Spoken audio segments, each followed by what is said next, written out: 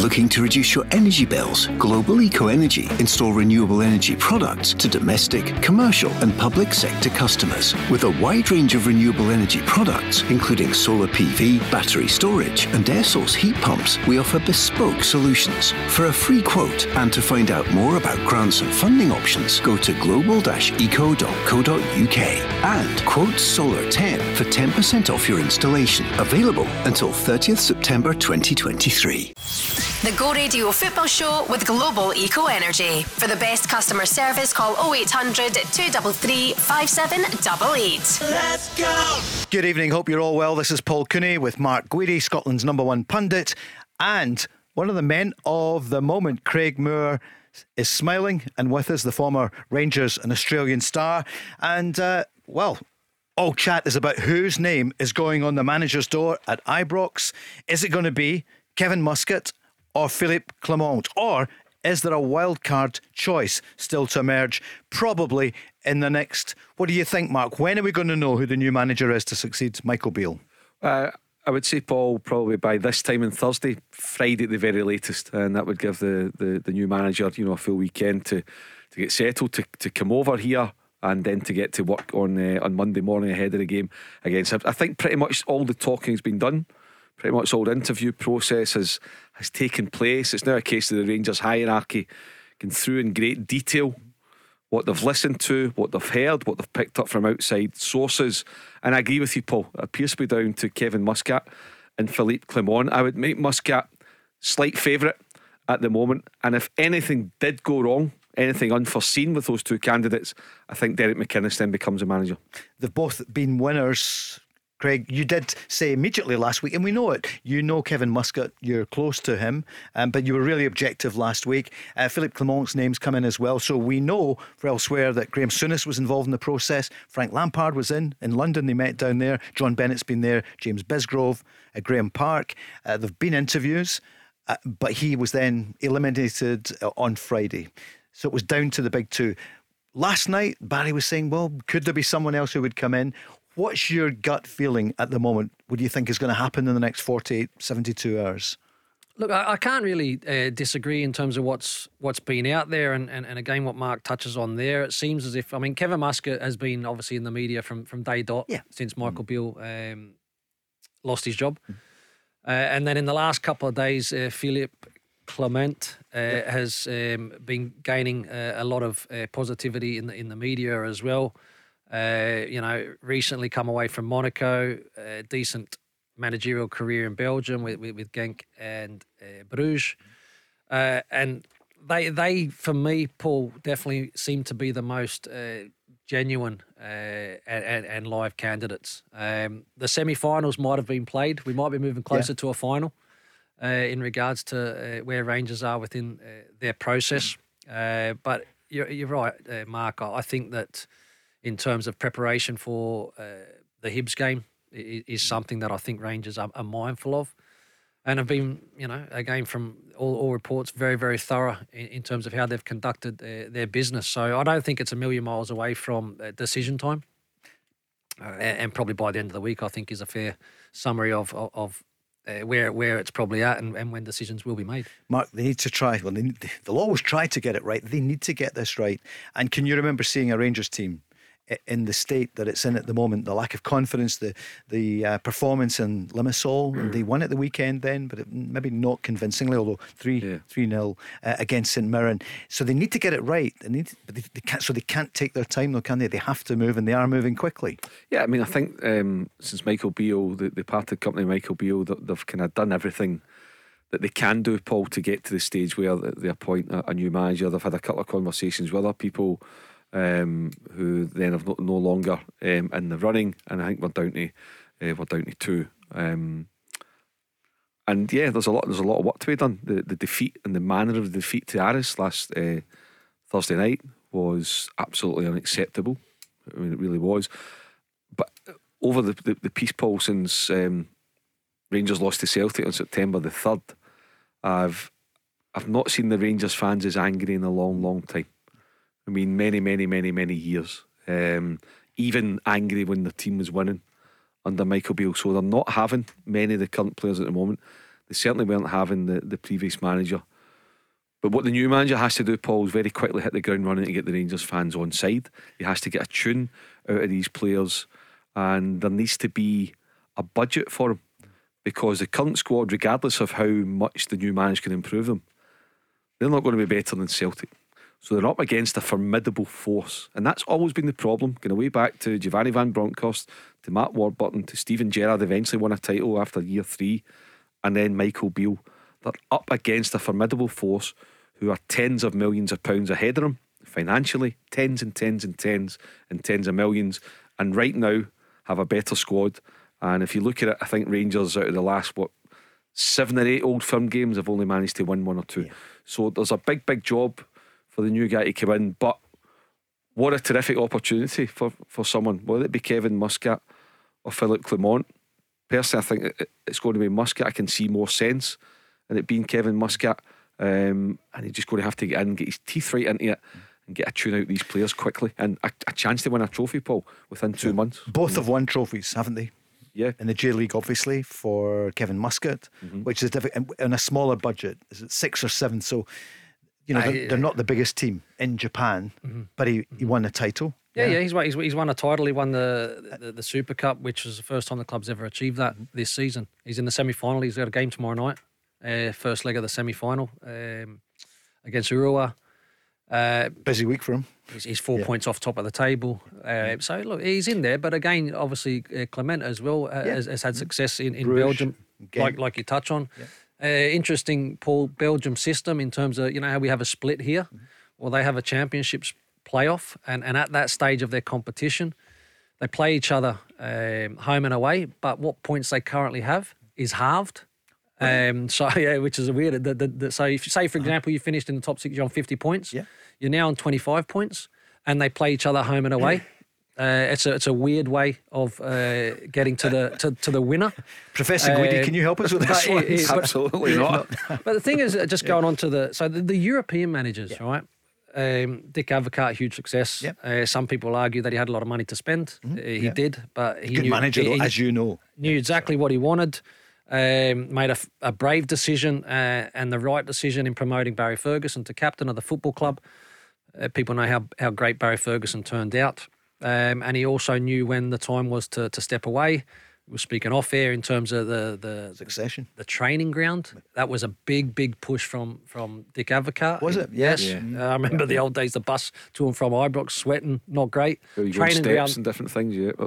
Top setup. Obviously advised the club to bring in Alex McLeish. I was covering it a lot in those days for radio and TV, and you would check where it was. Was it in the south side, you know, or were you in the west end? Jordan Hill. Exactly. Honestly, we would chase you around to get the pictures. And all cleaning that. the dogs, getting the dogs off the pitches and all that, cricket grounds. But no, good old days, Mark. Sure. But lean back in. So then you've had Caixinha, you've had Le Guen. Disasters. I'm not saying that Clement is going to be a disaster, but the European track record of managers at the club is you would say is not amazing. And I still say, and again, it's not being biased, trust me. Kevin Muscat opens up a market that we haven't even. Celtic have. Rangers haven't touched on that market. Right now, I think a lot of people now, Rangers supporters, are going, "That's a great market." There is still a lot of talent out in that area. The business or the player trading model makes a lot of sense. This is a market that Kevin can bring that Philip Clement doesn't probably have on his side. You know, European football in Europe, transfers are big for players. They're massive, aren't they? And of course, with the money from Saudi now, it's a route that's worked for Celtic.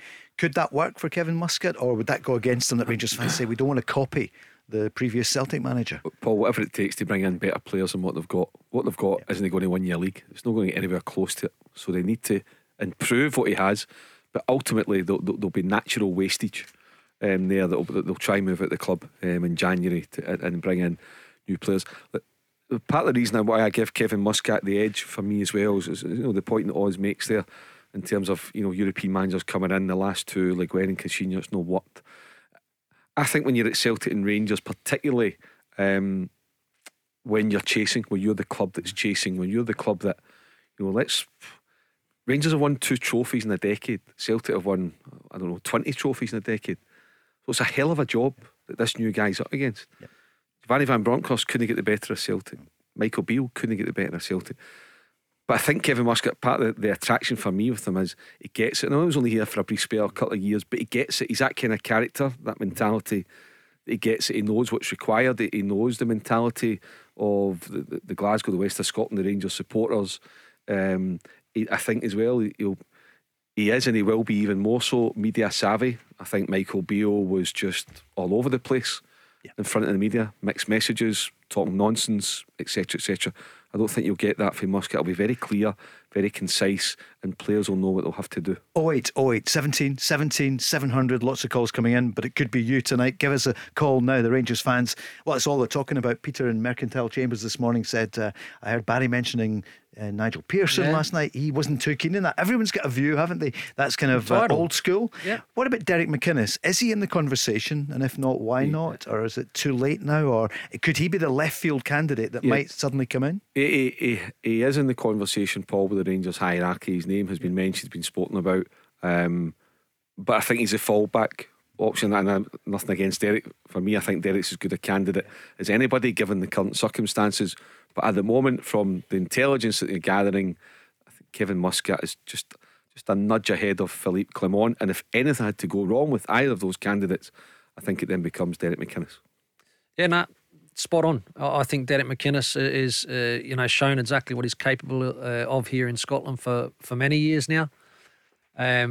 Certainly known to everybody, and I'm sure even at the football club. But I agree with Mark. I think that he's more someone that they understand is here, and if in need, I'm pretty sure Derek McInnes would step into that role, no problem at all. But I think it would be if other things fell over.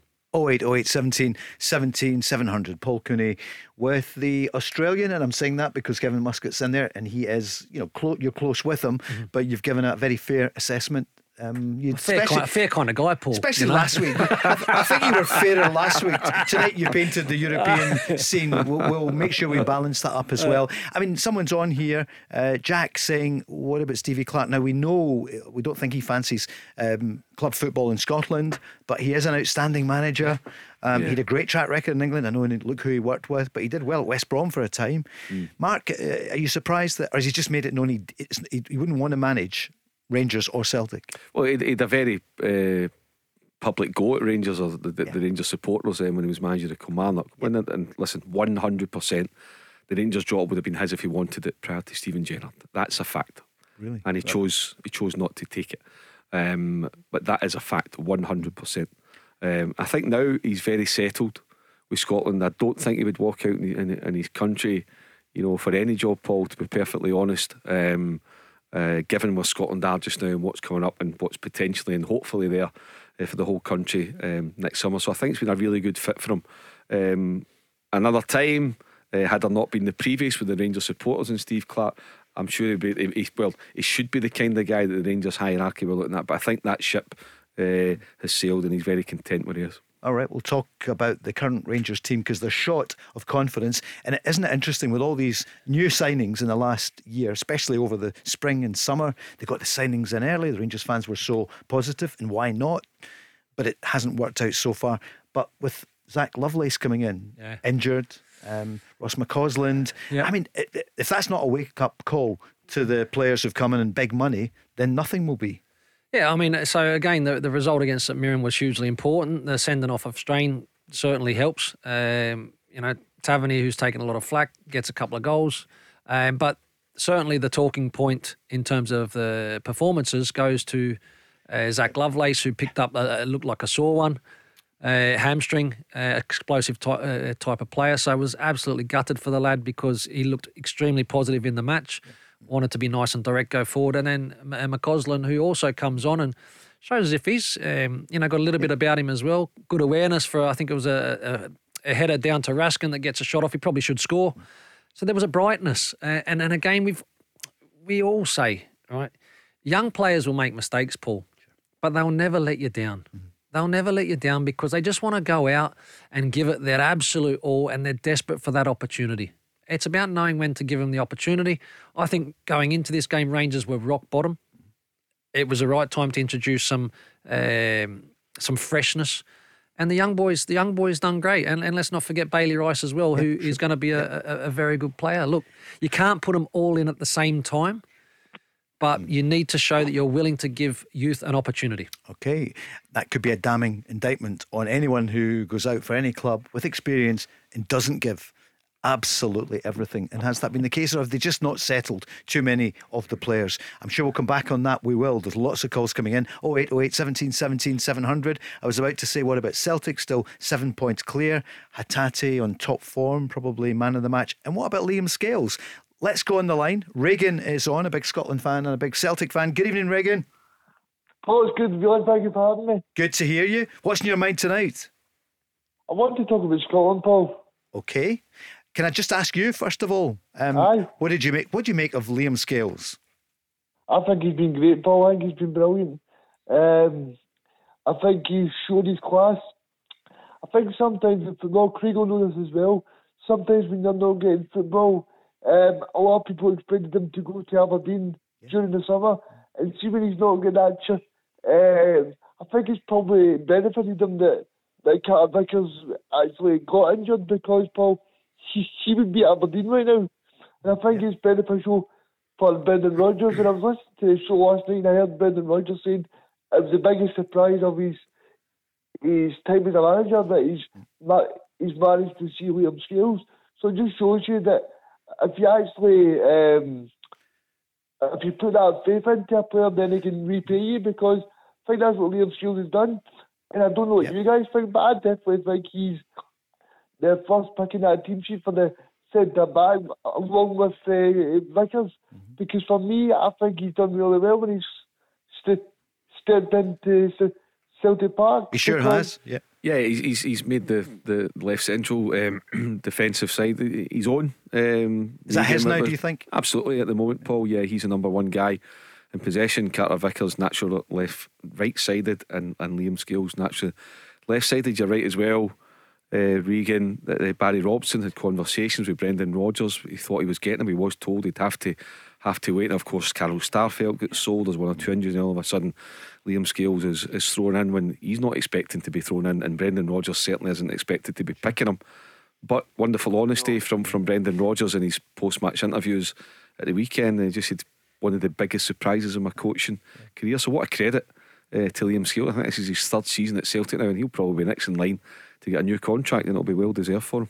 Yeah, no, he's for me, Reagan. So my thoughts on Scales as well is the opportunity that was given to him. Now, it might have been forced or by default. He's absolutely grabbed it with both hands, and I love nothing more, because you know what, in football, every now and then you know, as a young player or you're not really established, you get an opportunity, and it's about coming in and making the biggest impact that you possibly can. And Scales has done that. He plays with a real honesty and a real desire to do well for his team. He looks a good team player. I think he's experiencing something quite special in regards to the way that Brendan Rodgers, the feedback that Brendan Rodgers has given to us, to the media.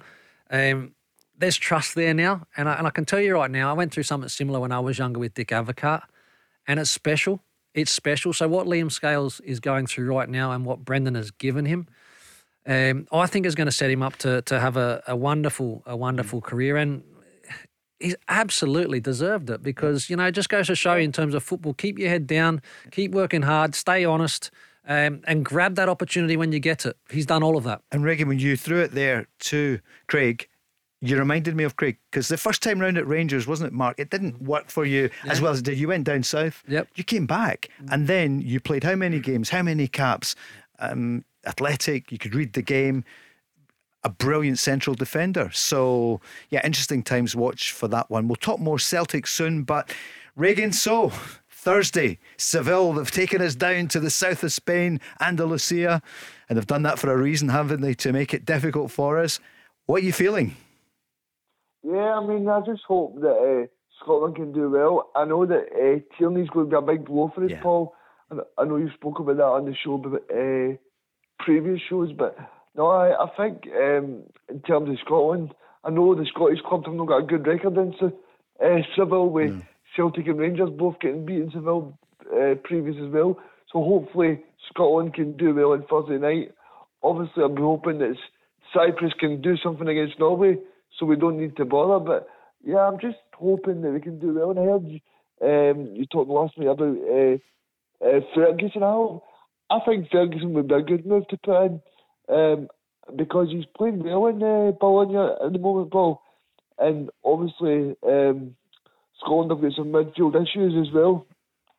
But I think we've got a really good squad, and I hope that Steve Clarke can set the team up properly because I think he's the best man for us to get something from the game.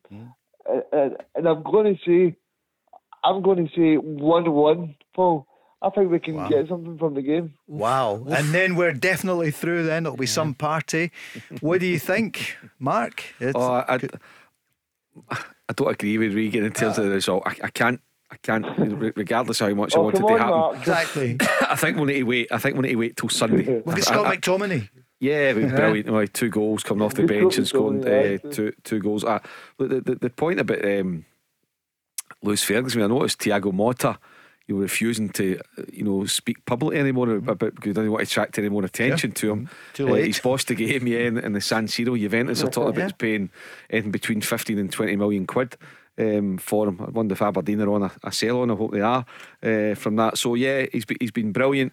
I've not spoke to Lewis this season, spoke to him last season, and the thing I loved about it was just embracing life, embracing the culture, working hard, learning the language, doing everything. And a change of manager, remember, it wasn't Thiago Motta that signed him, so he had to go and impress a new manager. Motta knows his stuff, knows the game inside out, and he absolutely loves Lewis Ferguson. So it's just wonderful to see a Scottish player doing so well. That said, I don't know where he starts. I don't know where you find a place for him in the starting 11 at the moment. Craig, would you get Regan in for the team talk? Because 1-1 not important. Who would have thought we would have beaten them? Okay, I know it was at Hampden and down in Seville. I mean, I remember being there with Scotland years ago. Jock Stein, the late great Jock Stein, was the manager. I remember Scotland were pelted with oranges during the game. So they're so passionate. They were, honestly. I know Seville, but they genuinely were. Craig, what do you reckon? Could we squeeze a draw? Very, very difficult. Look, it's going to have to be some team talk. The preparation, absolutely crucial, and Scotland will need to be at their very, very best and stay nice and compact. Look, you look at Spain's form coming into this match, 7-1, 6-0.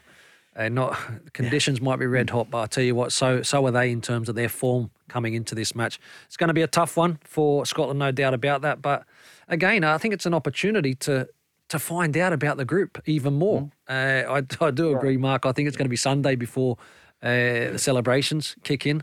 But very, very tough ask. Spain will be very good. Great call to kick off. Thank you, Regan. 08 08 17 17 700s.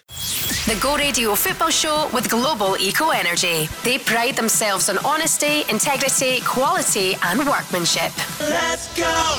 Craig Moore's been out walking, so you're looking pretty fit, feeling good. Fit, plenty of food. Your phone's non-stop tonight. What's happening? Transfer charge calls from Australia and what stuff time like is in this. Japan? Yeah. Plus 8 hours. Family all well, of course. So yeah. Do you not miss it though? The weather in Australia here in the autumn. We're not trying to get him to go back there, are we? Yeah. No, I love it. I love it here. Yep. Although I do miss my kids very, very much who are in Australia. Yeah. But you'll speak to them at Christmas. I'm kidding. You're a great family man. Every day. Mark, just looking forward to Scotland. We were talking with Regan just before the break there. Yeah. We go in with no great expectations. Yeah. But they want to hold on to the fact that we've got maximum points. That's unbelievable position. It's great, to even come away obviously with a point would just be nice in the cake. But the great thing is, Paul, we've given us, because we've had such a brilliant start, we're giving ourselves a wee bit of room for manoeuvre, that bit of leeway where we can afford to lose on Thursday, and even if Spain can't do us a turn on Sunday, then we go to Georgia next month and we'll get the job done over there. Listen, I don't want it to get to Hampden, the last game at home to Norway. I really don't. What an occasion it would be, and what a party if we get it done that night. But I'd much rather it was done before that. I think it's going to be Sunday, Paul. I think Spain, I hope I'm wrong, I think Spain will beat us on Thursday, but they'll do us a turn on Sunday, and that's it, job done. And what a credit to Steve Clarke and the squad. Absolutely phenomenal. Look at what Steve Clarke inherited. You know, in terms of the squad, the fans had switched off. You know, we were playing at Hampden in front of 19-20,000. Look at now, you can't get a ticket for love nor money. And being at Germany next summer, it's been a World Cup. He played there for Australia in 2000. What a country to go and have a major tournament, and really, really exciting, Paul. He played for Borussia Mönchengladbach, which he always tells us. That's a mouthful, that, isn't it? Not quite as often as Alan McInally used to say I played at München. But over to see him, I spent a couple of days with him in Mönchengladbach. Dick was your manager. Casey Keller, was it, with the goal? Casey Keller, the Yankee American, Doodle Dandy, the American in goals. It. Where else would you hear that in a football show? The Yankee Doodle Dandy. Is that how you could describe Angus Gunn, the big goalkeeper? Angus Gunn. You know, didn't expect at the start of the campaign to be the number one, but he's been asked, you know, wanting to win. Of course we do. He was asked about that. Could we possibly win the group? That would be amazing if we did. I think you know, obviously we put ourselves in a really strong position to win the group. So from our point of view, why not? You know, I think, you know, so far, 100% record. Obviously we go away to the pot one team now. It's going to be difficult, but I think if we can hold our own and get a positive result over there, then that'll put us in an unbelievable position. And of course, John Carver spoke yesterday, and I loved the way he spoke about it. He wasn't happy with the criticism of Scotland after the last game. I've got to be honest, I didn't like it. I thought it was disrespectful, but you know, it was their prerogative to say whatever they want to say. Whether they wanted to use that as an excuse, I don't know. But as far as I'm concerned, it agitated me.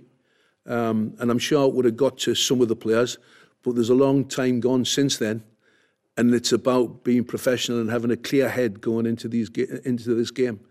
So I don't think it'll be a distraction. Mark, strong stuff. He wasn't happy with Rodri, was he? I like John Carver. You know, I like his pressers. He always, usually does them at the start of the week. Gives Steve Clark a bit of breathing space, and I think, you know, even though obviously he's not Scottish, I think he represents the country well, and I think you could tell he's got the bug. You know, I've spent a bit of time with him at golf days and stuff, and he really loves his job. He loves the Scottish people, and you know, he feels very, very privileged to be working here and working with Steve Clark.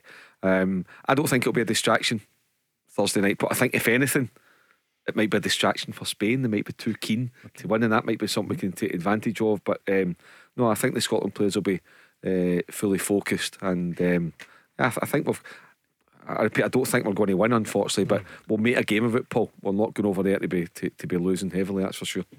But that's when Rodri was saying it was like horrible football. Yeah, that's right. Yeah. I'm actually a little bit surprised in terms of John coming out, because you know what, there's actually nothing better, right, than actually bothering a team that much and still getting the result that you needed and wanted. For me, that's great. That is great, and I think you can play on that. But look, I mean, Spain are in really good form, and it's going to be a tough game. But I just think that for Scotland, there's absolutely nothing to lose in this match. Stevie Clark's done a fantastic job. I think that the job that he's done in terms of the way he's introduced players into a squad that's very, very hard to get into, and when he's actually done it. You know, so you talk about Angus Gunn and all that sort of stuff, come in, time of need. He's never, ever looked back, right? Porteous coming in, right? Porteous, like all of a sudden, he looks as if he's matured and become a much improved player as well. You look at what McTominay can deliver. It's just like those two, it's hard to get into the squad, right? And this is a question I want to ask you, Mark, and potentially listeners out there. Who else can find their way, sneak into this team? Scotland qualify, right? Okay, we can't get too excited. This is me saying it, right? Mm-hmm. I think they can qualify. Who can break into that squad that currently isn't in there? Good question. Yeah, well, I don't know enough about Elliot Anderson, but obviously if you're playing for Newcastle, there's a bit of quality. That said, I don't think he should be able to mess us about. I think we're too good to be messed about now. We don't need to go begging for players anymore. So Elliot Anderson for sure. But the one guy I think if we do get to Germany who will be in the squad is Ben Doak at Liverpool. I think Ben Doak will force his way into the squad. That's a good answer, because Elliot doesn't look as though he's coming. Nobody knows for sure, but it looks as though he's maybe going to go England, doesn't he? And Ryan Gould? Yeah. Is he completely off the table? Don't know. He's having think an it's- unbelievable Yeah. time Yeah, of it. sure. In the, Yeah, is it Vancouver? No, is it no, is yeah, it I with think Vancouver? so. But he's flying. I think his time's coming. Yeah. Might be wrong. I might be. The other one would be Craig Gordon, and just see what happens to the goalkeepers. Sure. Yes. Talking about Angus Gunn. If Craig Gordon His gets back, policy, yeah. But he's been amazing, of course he has. Ryan Jack pulled out yesterday with injury, and it leads us on to the question of Lewis Ferguson. So, is Ryan Jack, is someone going to be brought in? No, I think we're just going to leave it as it is.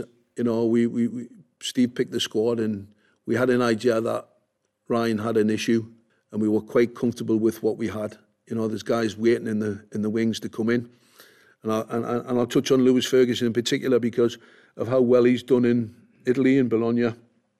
He's had a great season. He had a good season last year.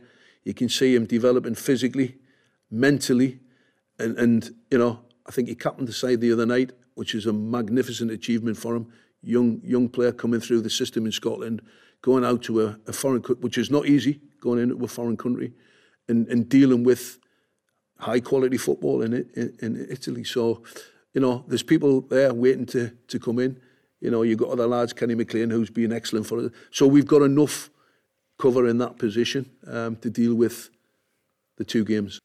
Glaring omission, of course, is Kieran Tierney, and that's really bad luck, isn't it? He's probably out for a couple of months at Real Sociedad. Yeah, it is, you know, and the chance for him now that he's, you know, playing his trade in La Liga and playing in Spain, his adopted country at the moment. Yeah, it'd have been right up Kieran Tierney's street. And I always think we're a better team with Kieran Tierney. And, you know, particularly that kind of left centre back role. I think he does it really well. I think Andy Robertson's a better player than Kieran Tierney's in the team as well. I think they have a wonderful understanding, a wonderful relationship. And Robertson knows if he does bomb on, he's got the perfect guy covering him in Tierney, you know. It's like they race down the line together, don't they? Don't they? Yeah. They're a great combination. They really are. Kevin has called 08 08 17 17 700. Hi, Kevin. How you doing, boys? You all right? Good, Kevin. Yeah, I think these two are bouncing tonight in good form. So what are you thinking? Scotland? Scotland, listen, I'm with Mark. We were definitely not getting there to get battered. That's just not happening now. I think we can go there and sneak a draw, no problem. Times have changed now. Craig Moore, Craig, listen, mate, you're brilliant. You're brilliant pundit. We love listening to you, but I know that what you're saying. Spain in great form. Who's in the best form in the group, Craig?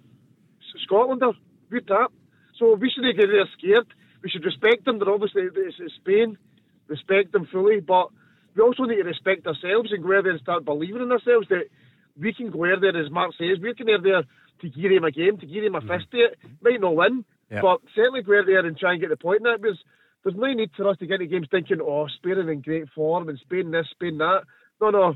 Spain should be sitting there saying Scotland are in great form. Scotland this, Scotland that. You know what I mean? We're no superstars, but the pages are turning in our favour. And I'd also give you Mark. I think Ben Doak in the summer will push his way to the squad. And I've just got a wee other point about Ben Doak when I come back in. Okay. Hey, Kevin, mate, I hear you loud and clear. Like I says, I mean, in terms of Scotland, where they're at, in terms of confidence, in terms of their position in the group, I get all that. But at the same time, I still think in terms of the last couple of games, in terms of where Spain are at also themselves, they're at home. I think it's a very tough ask for Scotland. I'm not saying that they go there and expect to lose a match. Of course, that's not the case. They'll go and they'll be nice and honest and they'll have that confidence and compete. But I just think Spain are going to be too strong in the evening. And what are you thinking on Ben Doak? With Ben Doak, you know, a couple of points. Obviously, as you know, I'm a Celtic fan, so I was a wee bit annoyed with him when he left, because I'm like, you're 5 minutes on a Celtic pitch and you've left already. But I've got Liverpool's my English team, so I wasn't overly upset. But my point is maybe I'd love to know Mark's opinion on this. How can a player like Ben Doak go down and get so many opportunities at Liverpool in the Premier League, but Celtic, and it's not just Celtic, this is the one thing that annoys me about Celtic and Ange Postecoglou and Brendan Rodgers, these two spells, is why are our young players not coming through? I'm hearing that Rocco Vata's the next big thing. The Celtic have got some great cracking players in that, and the B team like Summers, etc. You never see them. You never see these guys until they're at the building. I mean, so how is Ben Doak managing to go down to Liverpool and Jurgen Klopp, one of the best coaches in the world, is giving him the chances, but the boys can't get the chance in Scotland. Mark? Well, he did. Ange Postecoglou did give him a few games, Ben Doak, but there was the player looked at his circumstances, took everything into account, and decided to go to Liverpool. I think Celtic got about 600 grand for him, and what Liverpool have done, if you look at Liverpool's track record with kids, they look after them properly, Paul. We've still got a lot to learn up here about how we look after our kids, what we do with them. And sometimes, see, if you're a special talent like a Ben Doak, sometimes you've got to have a wee bit of special treatment. And there's nothing wrong with that. Yeah, exactly. There's nothing wrong if with you've that. got a proper talent, sometimes you've just got to elevate them from the rest and make them feel that way. So what you get at Liverpool, you get caressed, you get nurtured, you get loved, you get everything that you would get as a top first team player. That's what you get at Liverpool. Also, he's 18 months older, so naturally he'll be getting better and he's maturing. But you are treated properly. If you're thought to be a talent, and I think that's where our clubs need to learn, is if you've got a special talent, sometimes just giving that bit of special why treatment. would that be the case here? It was too little too late. Celtic, it was too little too late. Ben Doak, obviously, yes, he did get that involvement at a stage where I think they were that far down the line with something else, because they hadn't maybe necessarily felt the love. And if they get so much money at Liverpool compared to Celtic, in terms of, you would imagine, of course, Paul. But Mark touches on it, and it's really, really important, right? Because this is for me the connection between academy and first team, right? It should still be as one, right? So players need to be identified, right? And this is where people need to be accountable within the academy and the unders, the coaches. Yep.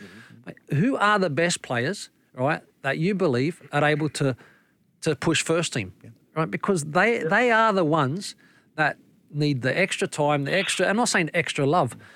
Treat everybody the same, but you know what? We want you to give them more, because we know and we believe that they can go from academy football to the first team. That is, for me, is identified very early, and then all of a sudden your Ben Dokes or the next one or the next one, they feel, okay, well, I'm clearly in the plans of this football club. I'm being given every opportunity. I don't want to leave. And that pathway worked for Kieran Tierney, for example. It must be hard, though. We know the story of Kieran Tierney. It's an accident. Yeah. He was left behind, and he was brought in by the first team by Ronnie Dial and John Collins to make up the numbers one day at first team training. So that was a real stroke of luck, that one. So where do you have to go back to? Is it James Forrest who? Callum McGregor, James McGregor. Exactly. There's lots of success stories at Celtic. They've brought up what I'm saying. Just sometimes there's a real special talent, and you need to treat them as a special talent. Absolutely. It can be quite hard when you've got Champions League coming, so early in the season, trying to get the team together. You're trying to get the midfield going. But we want to see young players come through at Celtic, at Rangers, and all the clubs. It's in Scottish football, and you know what? It gets to a stage, and it is up to the manager, right? But Paul, managers need to be brave. Mm-hmm. Sure. To play a younger player, you need to be brave. But I just wish at times that they would think about the player rather than the age. And as I've always said, young players will make mistakes, but they will not let you down. They give you everything. Kevin, what's your scoreline Thursday night in Seville? I'm going to go 2 each, Paul. I'm going to go 2 each. Wow. I'm going to go 2 each. Yep. I'm going to go Scotland. I'm going to go Scotland to get dominated possession-wise, be 75%. I'm going to go 1-0 Spain, 1 each, 2-1 Spain, Scott McTominay, bang, 2 each. That's it, you don't even need to watch the game. That's it, 2-2. Thanks very much. That's it. The Go Radio Football Show with Global Eco Energy. A tailored service where each quote is created with the best products and a fair price, no upfront costs. Let's go! Tuesday night edition of the Go Radio Football Show with our friends at Global Eco Energy. Thank you for everyone who's made the switch. So people have been telling us about it. So many calls coming in, messages, making the switch. Run from 5 every single night till 7. Mark Guidi standing by tonight, just watching to see if there's any news from Ibrox. Have you got it there on the camera, Mark? This week, Paul, it will be this week. Yeah, Thursday or Friday. I think we believe the new Rangers manager will be announced. And like we said, at the moment, Kevin Muscat appears to be the favourite. Stephen Davis was given the probably unenviable task of trying to steady the ship. Limassol was Terrible result. Nobody thought that would come. Steadied the ship for sure on Sunday. Afterwards, he spoke. He was asked, actually, has he enjoyed it being in charge? Good question. It's been intense. Certainly, it's been different. But I think in moments I have probably enjoyed it. But yeah, I probably need to sit down and review everything after this year and sort of debrief a little bit, because it's just all been one thought process after another in terms of getting us ready for both games. And what's next for him? I don't know what tomorrow holds for me, to be honest, but yeah, I've no idea. Obviously, up until this point, I've been continuing my rehab. Obviously, I've got to make a decision in terms of that, but I'm going to try and play on or not. And yeah, I really don't know what this next 6 or 9 months look like. Craig, funny old game, isn't it? 1 minute you're an injured player trying to get fit again. It's been a long haul. Next minute you've got a call from the chairman and you're the manager. Yeah, and look, Davo's obviously come in and helped the club out. You know, he's got a good handle of all the players in there.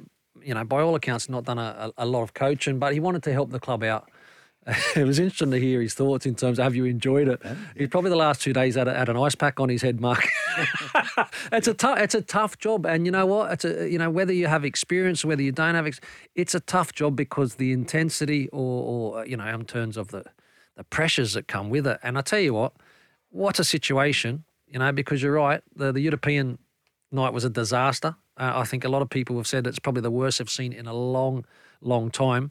And that put a lot of pressure on him and his team. And he made changes. He was brave and ended up getting a big result against St Mirren that at least allows Rangers to get to the international break, to get through their business. Because it could have been 10 points. Yeah, that was a big result for Rangers on Sunday. It keeps them within touching distance. Look, I think it's a long shot for Rangers to go and win the league. That said, it's in their own hands. There's 90 points to play for, and there's 3 games against Celtic. So technically, the new guy who's coming in, as long as he's in the door before the game against Hibs, it's in his own hands. That's it. With a big ask to go and beat Celtic 3 games, particularly 2 of them at Celtic Park. But you're not coming into a lost cause. You're coming into this cup semi-final, and you're coming into the title in 7 points. It's a gap.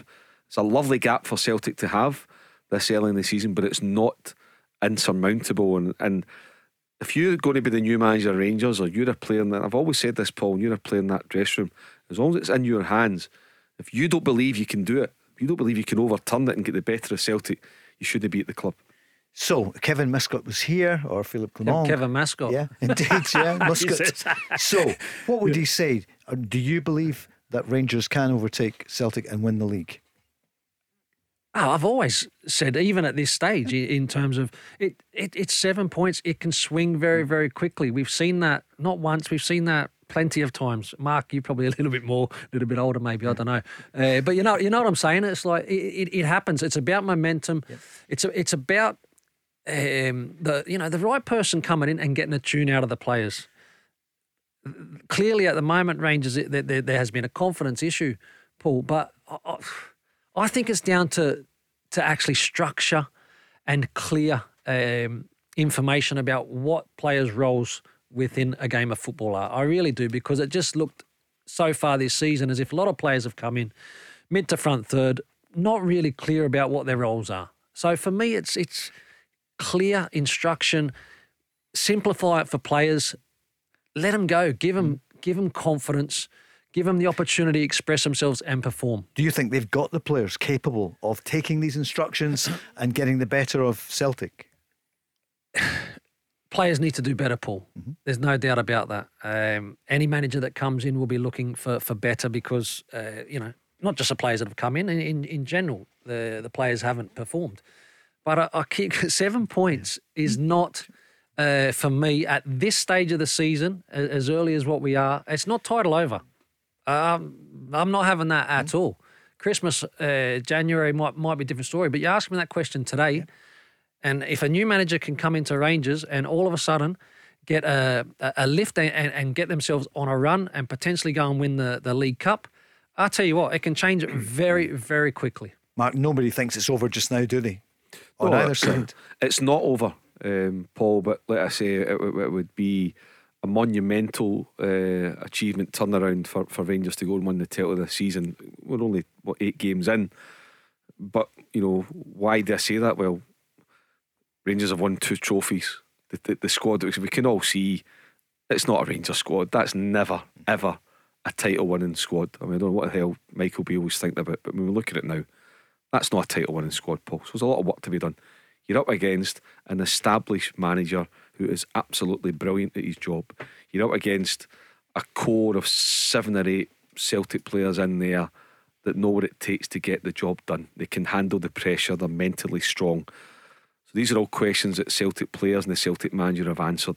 It's unanswered at Ibrox, unanswered by too many of them. Now, if this new manager, whoever he's going to be, Kevin Muscat, Philip Clement, Derek McInnes,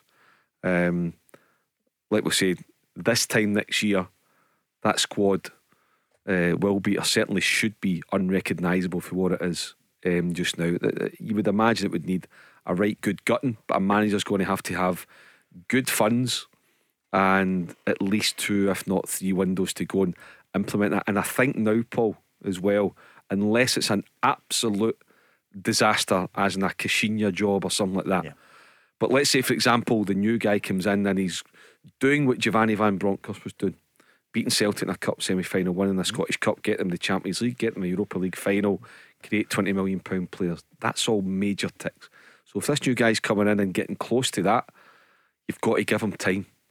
So otherwise, he doesn't get into the Champions League next summer, you're going to bullet him again, you're going to do it all again. So you need to give a new guy, because they've been thorough in the process. This is John Bennett and James Bisgrove's appointment.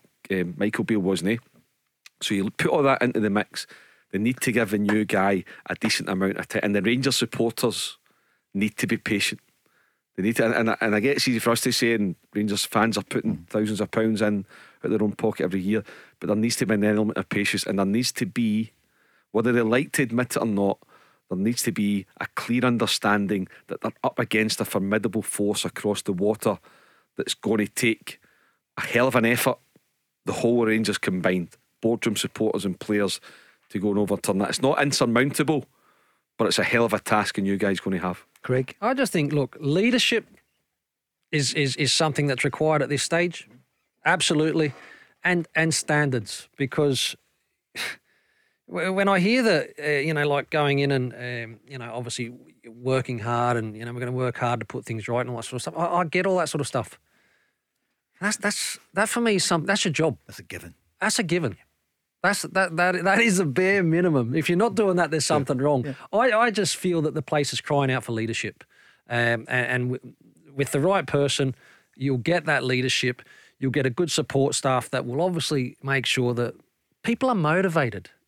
And again, everyone talks about Ange. He's done an amazing job. What was the first thing that he normally said when he signed a player? And I'll tell you what he said. Motivated. The player is hungry, motivated. He wants to do well, right? That's key. That's key for a player. That's key for a manager. Wearing a suit and having a tie and all that, that's not enough.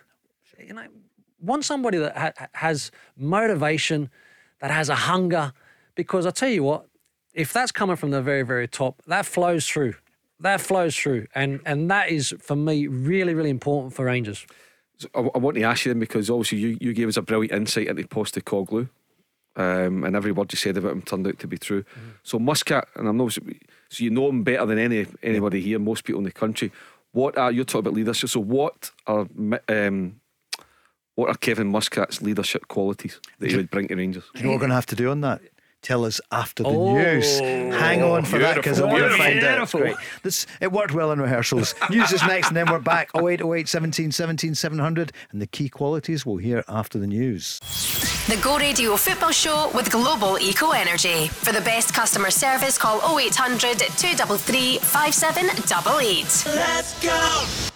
Looking to reduce your energy bills? Global Eco Energy install renewable energy products to domestic, commercial and public sector customers. With a wide range of renewable energy products, including solar PV, battery storage and air source heat pumps, we offer bespoke solutions. For a free quote and to find out more about grants and funding options, go to global-eco.co.uk and quote Solar 10 for 10% off your installation. Available until 30th September 2023. Thanks, Rebecca, for the news. She'll be next up at 7. Paul Cooney, Mark Guidi, Craig Moore, just ahead of the news. Mark, posed a good question to you. Come on. What are the key qualities then that Kevin Muscat would bring to Rangers? He's winding me up. And that's a great question. It is, yeah. Leadership. You're talking about like for maybe a night out, or No, you know what he's asking. I know what he's asking. Look, in terms of he's just very clear in terms of what he needs and what he wants. He has a confidence that he doesn't need to do everything, Mark. For me, for him, it's about having the right people in place, right?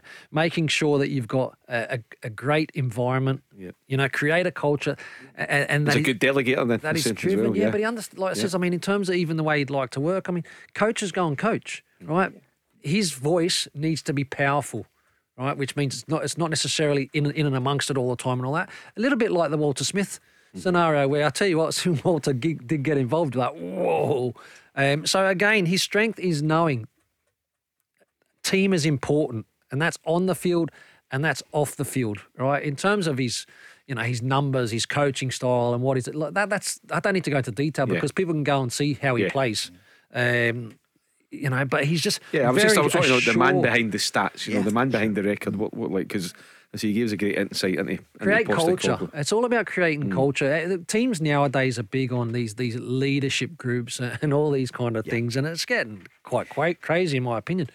Create a good culture, right? And the standards drive from within that. It's getting close though. It's down to probably the final two. There could be a wild card, but it sounds as though it is, and you could know in the next 24, 48 hours. Could be certainly by Thursday. I think that is the word. What does a Rangers rebuild look like? That's what Jimmy's asking here on the socials at Go Football Show. Come back to that in a minute or two.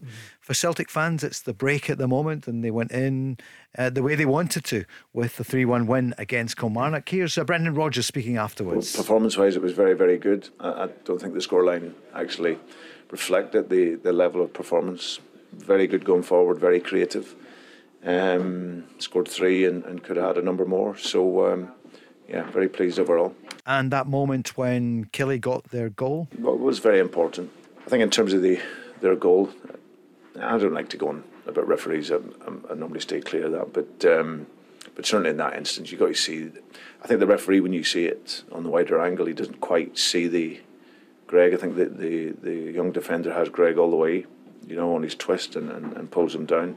But you have a fourth official and you have VAR that should see that, and then from that moment, obviously it's played directly up the pitch. They switch it, and the young guy finishes in the space where Greg is left. So from that, then of course, then it gives them a little bit of motivation. But we managed the game then well after that. We still were going forward, we're still creative. We get the third goal that we deserved, and like I say, that was only criticism is that we should make better decisions in order to close the game out. Their keeper made some fantastic saves, and but from a performance side and over the course of this block of games, the players were very, very good. And coming on the back of the Lazio game where they played so well but got nothing, Mark, that was probably a big win at the weekend. Paul, every win's a big win. You're going to be the champions. You're trying to hold on to your title. Brendan Rodgers trying to get that piece of silverware that Ange Postecoglou's won the past 2 years. Again, you want to look bigger picture. The Champions League is this league title's the biggest financial prize in Scottish football history, because you're getting straight into the new revamped Champions League setup where you're getting 8 games. So that we all know it, but let's not forget this. Every game, Kilmarnock at home, Dundee away, whatever it may be, St Mirren away is Rangers' case on Sunday. It's absolutely massive. And like I said a couple of weeks ago, I just thought I saw something, a wee trigger in Brendan Rodgers, as if the wee light had come on, the wee switch had come on at Livingston away, and I just see them going from strength to strength, and it was a good mentality to bounce back, because that was a sore one for them on Wednesday night against Lazio, a real sore one. What did you make of the Hatate goal in 22 minutes? It's special. Yeah, it was a great strike. Again, pull me up if I'm wrong in terms of the letter of the law, but if I'm Kilmarnock, I'm feeling aggrieved. About it. Am I getting mixed up? Is that the first? No, the first goal. That's right. The individual bit of brilliance. With that, but I also agree with Brendan Rodgers. The Kilmarnock goal was a clear foul Replay? On Greg. Thank you, Jurgen. Yeah. on Greg Taylor. Sure. So there, so there's a couple of instances in that game. If we're talking about VAR, I know you did the Gar last night, but it's a clear penalty and red card for straying at St Mirren on Sunday as well. But I think with Hatate, he was out at the start of the season, and people thought the body language is not quite what it was. Looks as though he's back. No, definitely, Paul. And I think just like in terms of, had a few little niggles and probably didn't feel himself physically. And you can just see now he's getting up to speed there. I mean, his goal was a fantastic individual play. Little cheeky nutmeg, I think, at the start of it. Drives at the Killy defence and it kind of opens up, and he's composed enough to pick the corner. It was a great finish. Him at physically his best is a fantastic player. What are you seeing in Lewis Palmer then? So he's been, he had the ball in the net the other night. We know it was then chalked off. It was unlucky. But Palmer, has he got something? He's getting goals now? Yeah, no, for sure. Look, he's got that ability to. He doesn't necessarily need to go by people, but he's able to create half a yard. And as we see, I think even with the goal, it's just half a yard that's needed. And seeing those wide type of players, really, really important. Because some people think I've actually got to go by the player. You don't. You just need half a yard where you can start to hit areas. And Palmer seems as if he's got that up his sleeve, Paul. Yeah. Maeda has pulled out of the Japan squad, as we told you last night. So that's, let's hope he's back soon. Celtic fans will hope he is. But, Laurie's on the line. Just going on to the lines. Good evening, Laurie, big Celtic fan. How are you? Good evening. Good evening. Paul, I've got 2 points to make tonight. Yes. The first one is about my own team, Celtic. Yep. And I must say that our play has been revitalised since Rio Hatate has come back into the fold. The guy's a vital spark. Prior to him coming back, the build-up play was laboured, it was slow, it was methodical. Since he's come back, things have livened up. He has produced a tempo and a pace and acceleration about the team. Everybody has taken heed of this. And I think that what had happened was, I was reading Brendan Rodgers' comments, and he had more or less said that the guy's work rate perhaps needed improving. And he has responded to the constructive criticism that perhaps Brendan has told him, and he's responded favourably. Everything in our garden is coming up roses. That's my first point. Okay, let's take it. We'll take it on that, Laurie. We'll come back to point two. Would anyone disagree? We talked about Hatate a moment ago, and he has added that pace. It's quicker now, the build-up. Yeah, I mean, what he's had to do is he's been carrying a couple of wee niggles, and what he's had to do is come to terms with the different demands of the new manager, and it might have taken him a wee bit longer than normal. He's also been carrying that wee injury, but once he's got to grips with what the manager's wanting, once he's got up to speed, Laurie's right, you just see a different pace about Celtic in the middle of the park, and Hatate is the trigger for that. I mean, he's superb. I mean, I think if he's not already, he will be Celtic's biggest transfer market asset, and the fact that I've got him with a new deal, and he appears to be enjoying it. And Brendan Rodgers has got a lovely way with him. Like Oz was talking about the way he's dealt with Liam Scales. He's got a lovely way of getting the best out of players. He's got that way with him. He will put an arm around him, but he will sit and have a cup of tea with him at the training ground. Different things, and that all goes into the mix. I think what he does, Hatate, when he's on it, is see mid to final third. I mean, McGregor obviously does back to mid, and then Hatate picks up the bit from that middle park to final third. He will actually run beyond the back line as well. So he's got a good engine. He gets into good areas, and when he's driving with the ball, obviously again you want to stay nice and compact. So it actually drives your team further up the park. Intensity goes up a level, and he looks as if he enjoys his football. Which again, see when you're a player and you're enjoying your football.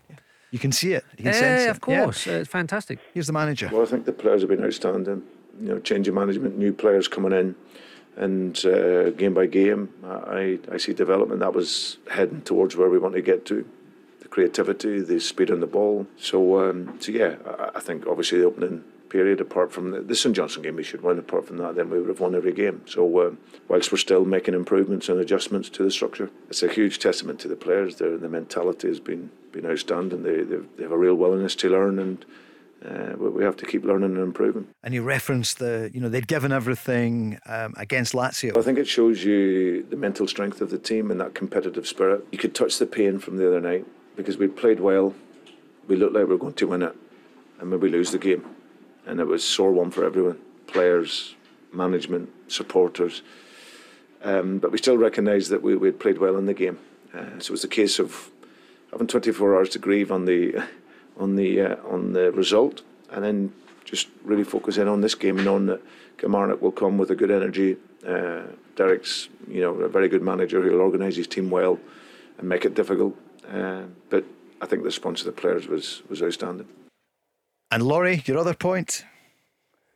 Well, the point, Paul, is that for many years, when it came to Celtic and Rangers, there was a duopoly. There is now a monopoly as Celtic home in their 12th title in the last 13 years. And I have to add some perspective to that. I remember many, many years ago, Paul, as will Mark, perhaps not so Craig, because he was in Oz at the time. But I remember the days when Rangers dominated Scottish football, the 9-0 era, down largely to EBTs and financial mismanagement, spending more money than what they could afford to spend. And I remember the Jamboree signings, your Gascoignes, your Laudrups, your Bowleys, your Salenkos, leading goal scorer at the World Cup. And it was an air of triumphalism, Ibrox. The strains of Simply the Best reverberating around the stadium, while we had to live within our means financially. Signing players like Wally Faulkner, Carol Muggleton, Wayne Biggins, etc. Instantly forgettable names. We persevered. We kept within our means, and then, of course, Fergus came to our rescue. Mm-hmm. So my point is that the Rangers situation now is entirely and wholly self-inflicted with a profligate spending. We live within our means. We're a club that was run properly. We're now realising the fruits of that, the profits that we have, the money in the bank, etc. Rangers now are labouring. To any Rangers supporter listening to this programme tonight, as you are now, we were once then. Well, what do we say that? I mean, we could go on about the EBTs, which was not, it was a terrible experience for Rangers. Yeah. The thing went to the court. It went on and on. We know about it. Rangers then had the toughest of times. We all remember that in came white and then green and all the rest of it. And well, Mark, what would you say on that one? I think first of all, if we're going to be accurate, Laurie, pick me up if I'm wrong. I don't think Gascoigne and Laudrup were on EBTs ever before that. Right, yeah. Unless I'm mistaken, Laurie. No, I think you're right. So I think that came round about the Dick advocating it anyway. Yeah. But that apart, I think the key point you make in terms of the difference, and it was like a slow burner, a slow build for Celtic, was Fergus McCann. I think when you look back on it now, what Fergus put in place, and when you look back at Fergus, what he did when he came in, whether it was a board member, a manager, a player, he got away with that. They have to be a Celtic supporter. It's just the best man for the job. It doesn't matter, what. It's the best man for the job, and he put people in place that really served the club really well. When Fergus McCann took over, Laurie, what were Celtic getting? About 15,000 at Celtic Park. They built a stadium at 60,000. Thinking, sorry, what are you doing? Mm-hmm. How are you going to fill this?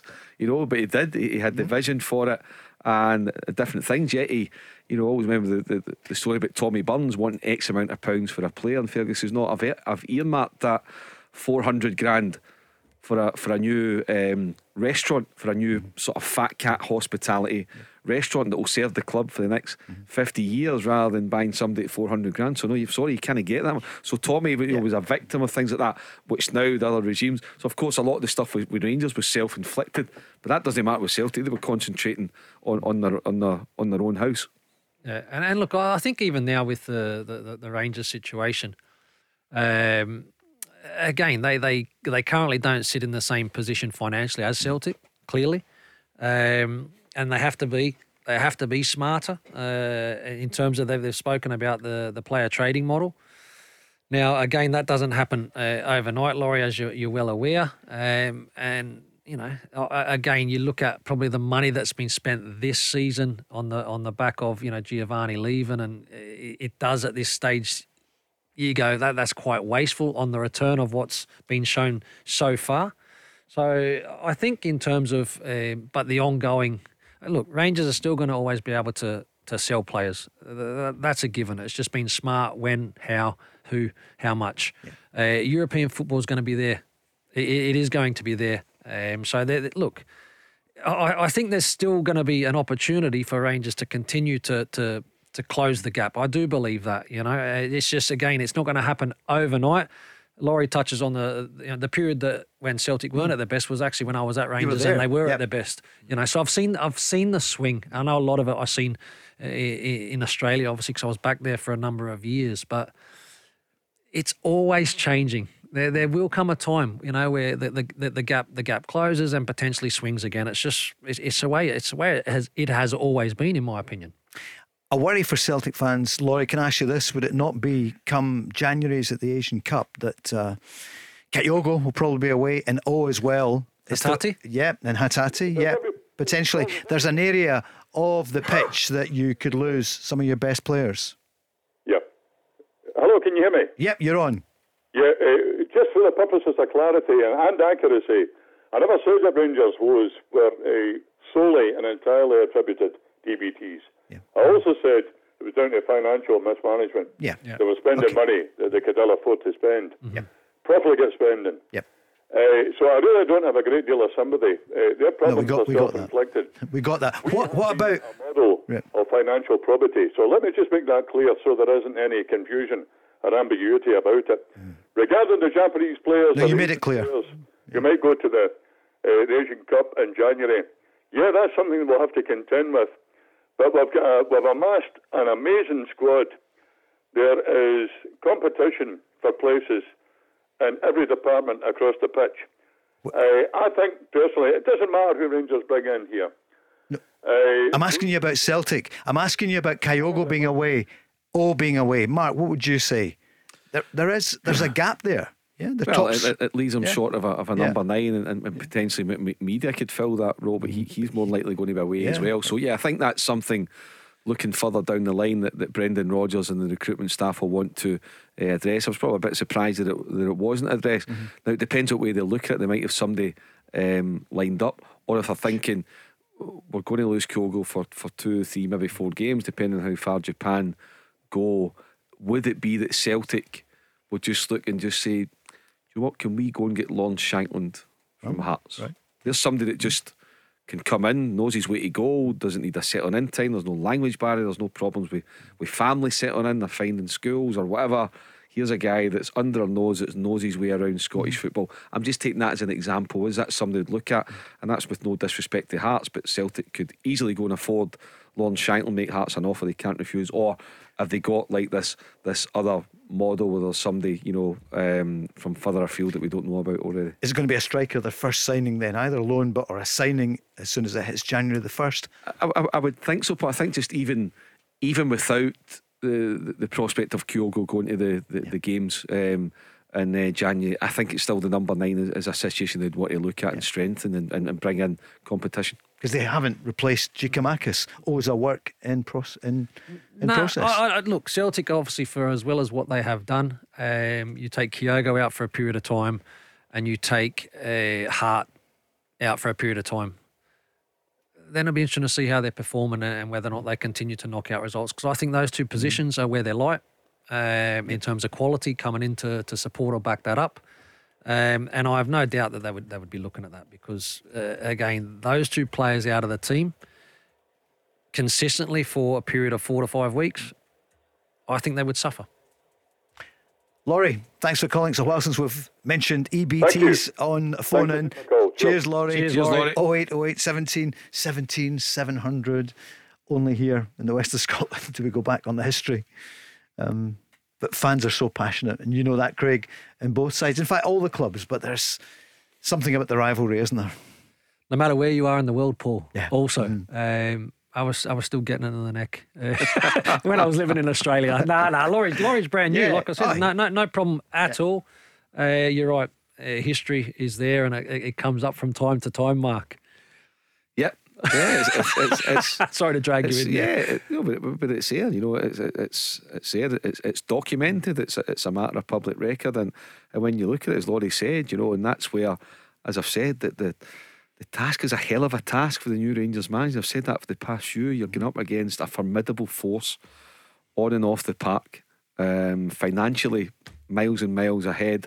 So therefore, Rangers have to find something special. They need a wee bit of luck. They need to be really creative. All the sort of wee different things that need to go into it. But the evidence is, if you look at it, mentality, success, how that breeds itself. Rangers won title in over a decade. Celtic, Rangers 2 trophies in over a decade. Celtic, I don't know what 20 trophies, including 5 trebles.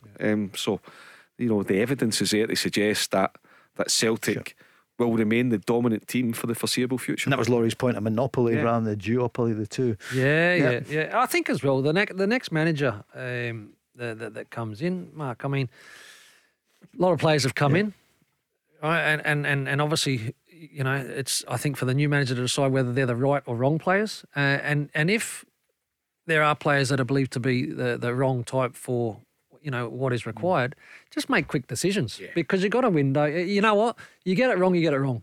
Deal with it and be able to move forward. That's the best way. It's the only way for me. And, you know, whatever manager comes in, if they look to do that, then Rangers have got a chance to continue to progress. Good time to call 0808 17 17 700. The Go Radio Football Show with Global Eco Energy. For the best customer service, call 0800 233 5788. Let's go! It's the Go Radio Football Show. Paul Cooney with Global Energy and the energy of Mark Guidi. Oh my goodness. Limited. Steady. Craig Moore, present and correct. And lots of calls coming in ahead of, well, everything that's coming up. And the next thing up is Scotland against Spain in Seville, where the temperatures, Mark, are still pretty high. 26, 27, 28. This time of year. Yeah, brilliant. We had a pals on holiday last week and Scotch. You got pals? Scotch. I tell you what, your Spanish has improved. How's the German coming on? They look to have definitely qualified, yeah? We'll be there.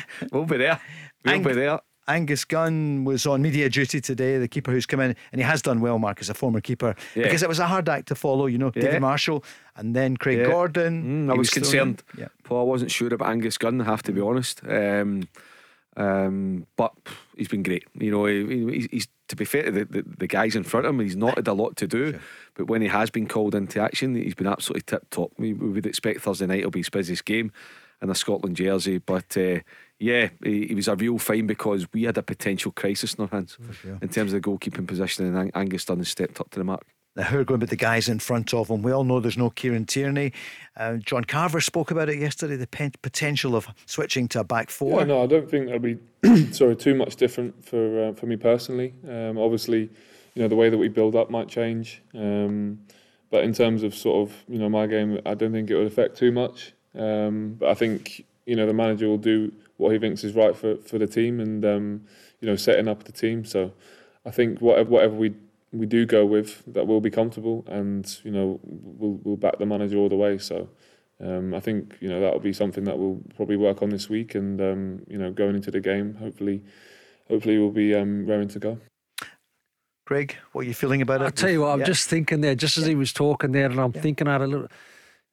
Lewis Ferguson potentially to get into the team if they go to a back four is obviously a better chance, my opinion. Yep. All right. You know, the back four, where you get Porteous,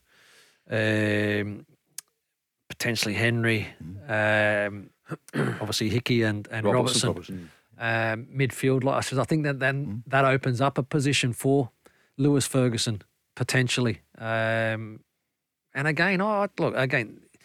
4-4-2, 4-4-1-1 and all that, it can be still quite attackive, and you can get at teams, but at the same time you can be, you know, your two banks of four, nice and compact, defend. Look, the Spanish want to play, they actually want to play through the middle of you. They don't want to go outside you necessarily. They like to play little combinations through the middle. So does it open up with Lewis Ferguson being one of the wide men, or John McGinn being one, because he's playing more and more wide for Aston Villa? So or does Does Lewis move up one? Where does he fit in? Because I'm taking it. McGregor and McTominay are certain centre mids.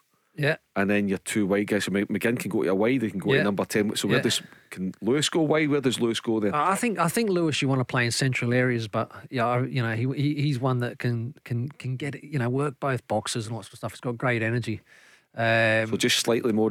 So have McGregor and McTominay as your real protectors, and Lewis a wee bit more licence, linking with Shea Adams or whoever it may be. And John McGinn, you want to give him licence anyway. He's such a busy player in a good way. You know what I mean? He's a handful. And he knows where the space is in terms of he's at a level. He's clever now. He can play that pass. He can go and have that strike. It's just an option because Lewis Ferguson, on the back of what he's doing domestically, it's only a matter of time before he gets that start. And he did talk about him yesterday, as we heard earlier today, although sometimes they can throw us something which doesn't then happen. I'll tell you, he was talking about Scott McTominay, who was on all the back pages, especially in the English papers, after scoring that double and rescuing Man United at the weekend. I mean, it's great seeing him smile again because, he's had a difficult time, but it just shows you the character in Scott, because it would have been easy for him to give up, but he stayed with it at Man United. He stuck in there. He worked extremely hard. He got himself 5 minutes, 10 minutes, and he came on at the weekend because he's got such a good attitude, and he goes on there and gets the 2 goals, which gets Man United out of jail. That's the type of professional he is. He's ultra professional. He's a player that can play in that big arena at Man United, because only special players can play in there, and he proved that he's good enough to play in that environment, which will help us for sure. Since I arrived here, I've seen the difference in him, his mentality, his physicality, and he's added goals to it. So, he has matured, he has developed, and long may that continue. He knows he's not the perfect player, but the thing about Scott is he's got such a good attitude, and he wants to learn, and he wants to continue to learn, and he loves football. That's a big help. Craig? Yeah, now just coming, look, I mean, McTominay probably wouldn't love it, but we know he's been used in a back three for Scotland also. And when you're hearing what John's saying about him there, he's got the heart of a lion, hasn't he? He's one of those ones that he absolutely gives it everything. He's been brilliant for Scotland. He has played in a 3-mark, which would free up one of those central positions that you touched on. Yeah, I mean, I like McTominay in a back three. I think he's very composed. He's obviously got that great height, that great presence. Look, I think as well, clearly, it's about Steve Clarke and his staff assessing the threat that Spain pose. So what we need to do is, because you're a game, you're going to be in the back foot. You need to set up to combat. You don't set up to go and win the game. You set up to combat their strength. So what is the best? The best way to combat Spain? Is it with a back three because Tierney's not involved, but you do slot McTominay in there? You brought Liam Cooper back into the fold, or is it with a 4 and you keep your real big players and then McTominay's, McGinn, McGregor, Ferguson could come in there? You really just pack that area full of your top players. That's where we'll find out come Thursday, because we'll be up against the pump, as you say, Craig, for quite a time. There's no question. The goals they're scoring, I mean, it is Spain, in Seville. Yeah, and I don't think anybody's expecting Scotland to go there and dominate possession. But it's about, and this is where Stevie Clarke will be very, very clever in terms of gift them possession, but still being set up so that you can go and impact the game of football. You still got to be able to hurt Spain potentially in transition and be able to get good bodies forward into the box. All those kind of things is still based from a good setup. So the percentage possession will be with Spain. That doesn't mean they're going to go and win the game. A month or so ago, of course, we played the friendly with England, and I thought Barry made a good point last night that the manager has chosen some really good friendly games, like France coming up on Tuesday. So we're playing, top seeded teams. And Angus Gunn was asked today, what do you think he and the team took? What did we learn from the England experience? Yeah, no, I think we'll analyse it this week. Obviously, we just come back in today, so we'll look at it this week and analyse it. And obviously, England are a top team. I think there'll be things that we can definitely learn from that game that probably relate to the Spain game as well. So I think it'll be a good one to look at this week, analyse, and hopefully hopefully improve on things for Thursday. That was Angus Gunn, the keeper. The same question was put yesterday to the assistant coach, John Carver. Yeah, I think that was one of the reasons why Steve actually played more or less the same team, because we wanted to see how we could cope against the pot one side in England, and we learned so much from it. I'll have to keep that to ourselves with the staff and the players, but we did learn an awful lot from the game. It was a difficult game, a difficult night for us, but taught us so much. And we saw Jude Bellingham. Oh. What can you say? Sensational. Yeah. He hasn't stopped every other week scoring as well. Incredible. Yeah, and what a nice boy as well. What a brilliant kid. It was great. But what a player. Maybe the best in the world at the moment. Perhaps, yeah. Good point Barry made about playing top-notch seeds, not in pointless friendlies, because friendlies often you think, well, why are we doing it? I know that was a testimony. And by the way, we used to, I mean, you think under several managers in the past 20 years, let's say, since we stopped qualifying for tournaments, we would play a lot of big games, Paul, friendly games against big, and we'd be scared. I mean, I remember being in Paris, might have been Bertie Volks's first game. I think we were 5 down after 10 minutes. I remember being in America in the summer of 2012, Craig Levine's team, Jurgen Klopp's American team, and we lost 4 or 5-0. Yeah. So a lot of times we would get battered in these friendlies, but not so much now. And it's good to see that they're still taking the one rather than playing Luxembourg at home and winning. So the will have learned and the players have learned. We do need to go up a notch. We need to be at our very best. But I'd have to say, Paul, from what I know at both teams, I think England's a better team than Spain. Yeah, I think so at the moment. Sure. Yeah, Craig, maybe I. That's Mark's opinion. Yeah. Yours? What's yours? Very different. I don't know. I don't know. But I'd rather be playing Spain to get a result than go to Wembley. There's my point. Okay, yeah. That's fair. Like I said, I think in terms of the quality of friendly matches outside the qualifying campaigns is absolutely crucial for ongoing, I'm saying development mentality. Really, really important. I mean, again, Australia, we had to play friendlies all the time, mate. That was our gig. Of course, the travel. But the mental toughness that you get by continually playing top teams where you're not expected to go and win the game, but you learn so much. And by the way, we took a few big scalps, let me tell you. And the confidence, the exposure, it's all part of the process, because Scotland's next step, Paul, is not qualifying for tournaments. Is we want to progress in the tournament. For sure. That's progression. Are you still dining out on your air miles? You must have got all those. You were always flying. By the way. Yeah, tell us. Schoolboy era. People love this. Tell us. Go on. My plane days, mate. I had all sorts of flights going back and forward. Do you think I got any frequent flyer points? Oh, you're kidding. Come on. I didn't have them. None. Schoolboy and era. to be fair as well, it depends what airlines and all. Hey, they chop them after a year anyway now. Yeah. What? Yeah, they do. I'm still waiting. I've been saving mine up for 20 years. A bit more. Let's get a bit more insight from the camp itself. And of course, they train now in Glasgow rather than going through to Edinburgh. So it's good news. Great facilities there at Lesser Hampden before they fly out to Spain. Here's his thoughts on the game itself. I'm looking forward to all the games, but this one in particular because we had a great result against them at Hampden. We're going into a difficult stadium in Seville, but a game that we've got to look forward to in attack. We're going there. We want a positive result, and I think it's important we do that. We're in a good place. We're not getting ahead of ourselves. We haven't achieved anything yet, but we're on a good run in competitive football. So we need to try and make sure that we continue that. Let's hope we do. Big news today, of course, the UK and Ireland has been confirmed as the Euro 2028 hosts, but qualification hasn't yet been guaranteed for us. Now, that would have been trepidation for us, Mark, a few years ago. We're far from overly confident, but we're going to have to qualify probably. They haven't given all the details yet. What do you think about the tournament coming to these shores, and Hampden will be one of the venues? Yeah. Saw today, Paul, the different venues. St James's Park, Cardiff, Dublin, Belfast, Everton's new stadium rather than Anfield. I saw that. Spurs' stadium as well. So it's really exciting, Paul. Any major tournament's exciting.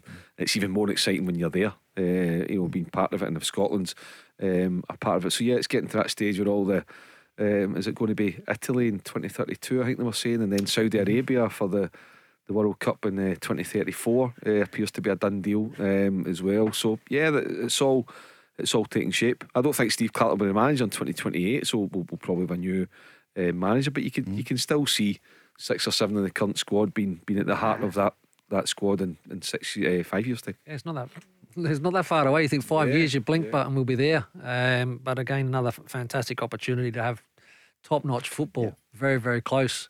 And I put on a great show in the stadiums you mentioned there as well. Some top facilities to go and play at.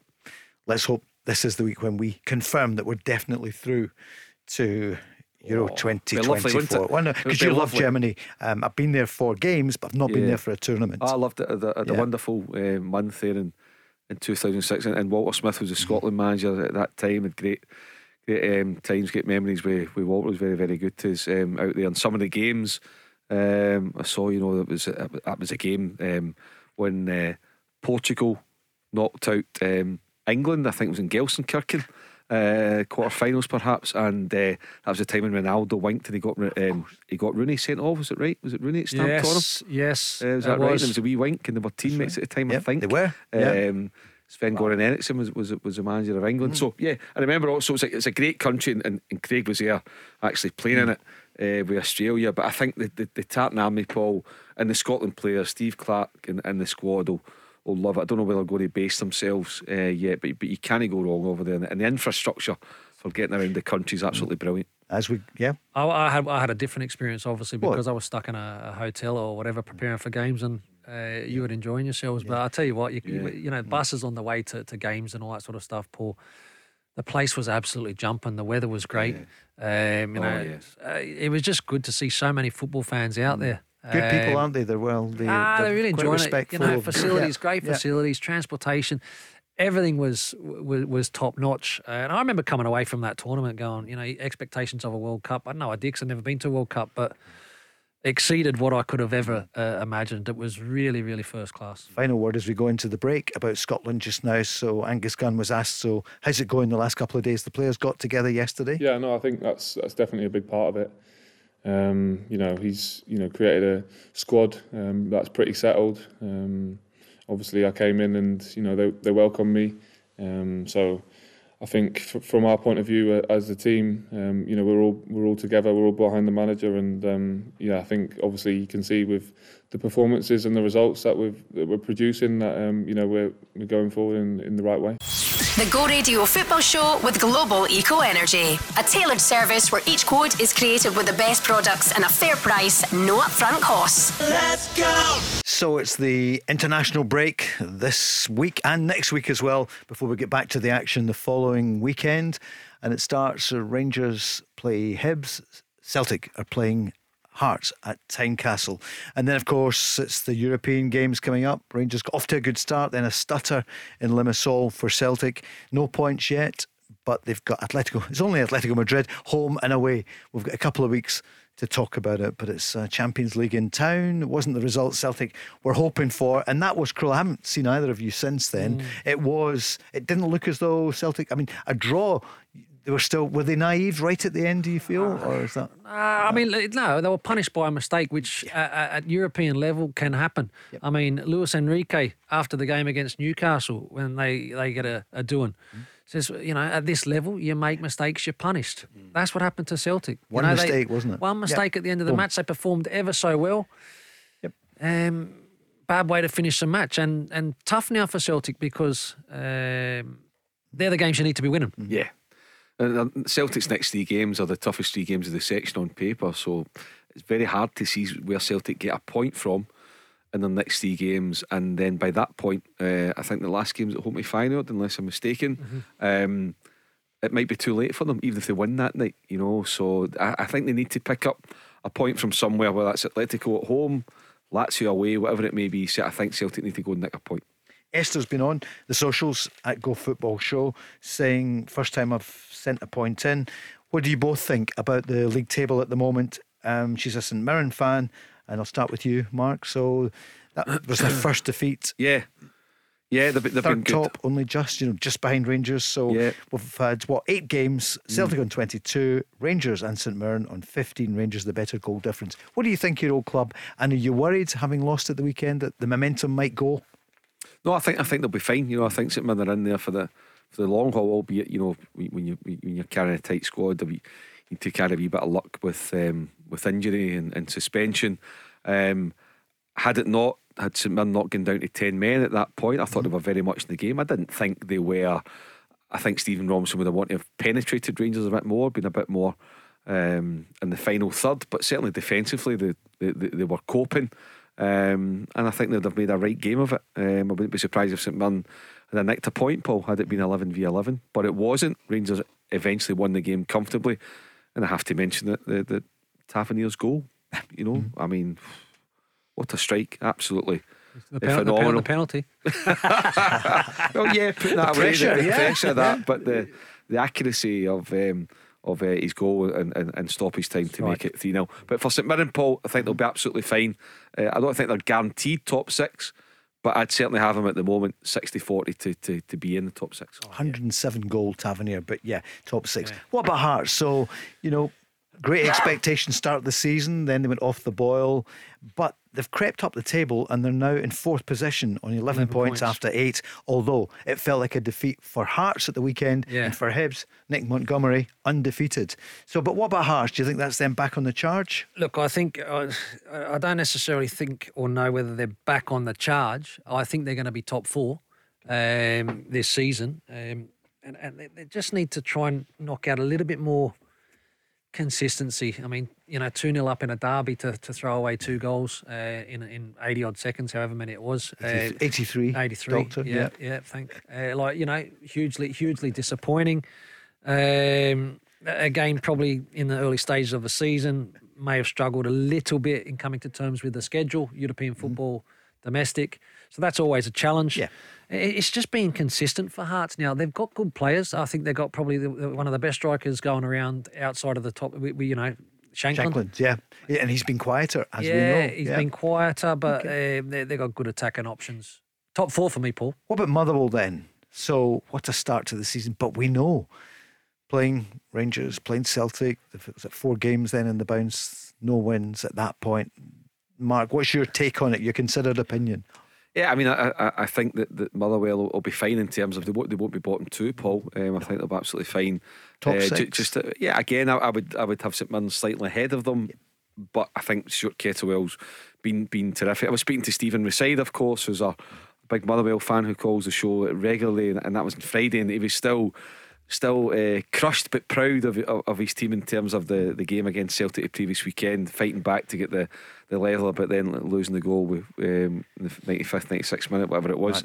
I think Motherwell will be fine. I still think and I suppose all managers will have this complaint, Paul, but I don't think they've replaced Kevin Van Veen, and I know that would be a tough ask anyway, but I think in January that's one thing that Stuart Kettle will probably want to look at, the number 9 position. And Lennon Miller, who's done so well, sent off just on half time. That was a crushing blow, because obviously Stephen and other Motherwell fans would be unhappy to lose 2-0 at Livy. Yeah, the pitch. You always give. Sure. I know it's not an excuse, Bob. I'm saying it. I think I fancied or tipped Livingston in that game. They're very hard to beat on their own patch. Absolutely no doubt about that. Lennon Miller was I'm saying unlucky. In terms of trying to check himself.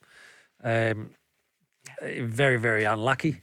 Livingston get the right result, but Livingston again, they just fly under the radar a little bit. But you look at Bruce Anderson. At Bruce Anderson, and I've always said, like Fox in the box, he's he works the channels well. Anything lively. Comes along, boom, he's got a finish on him.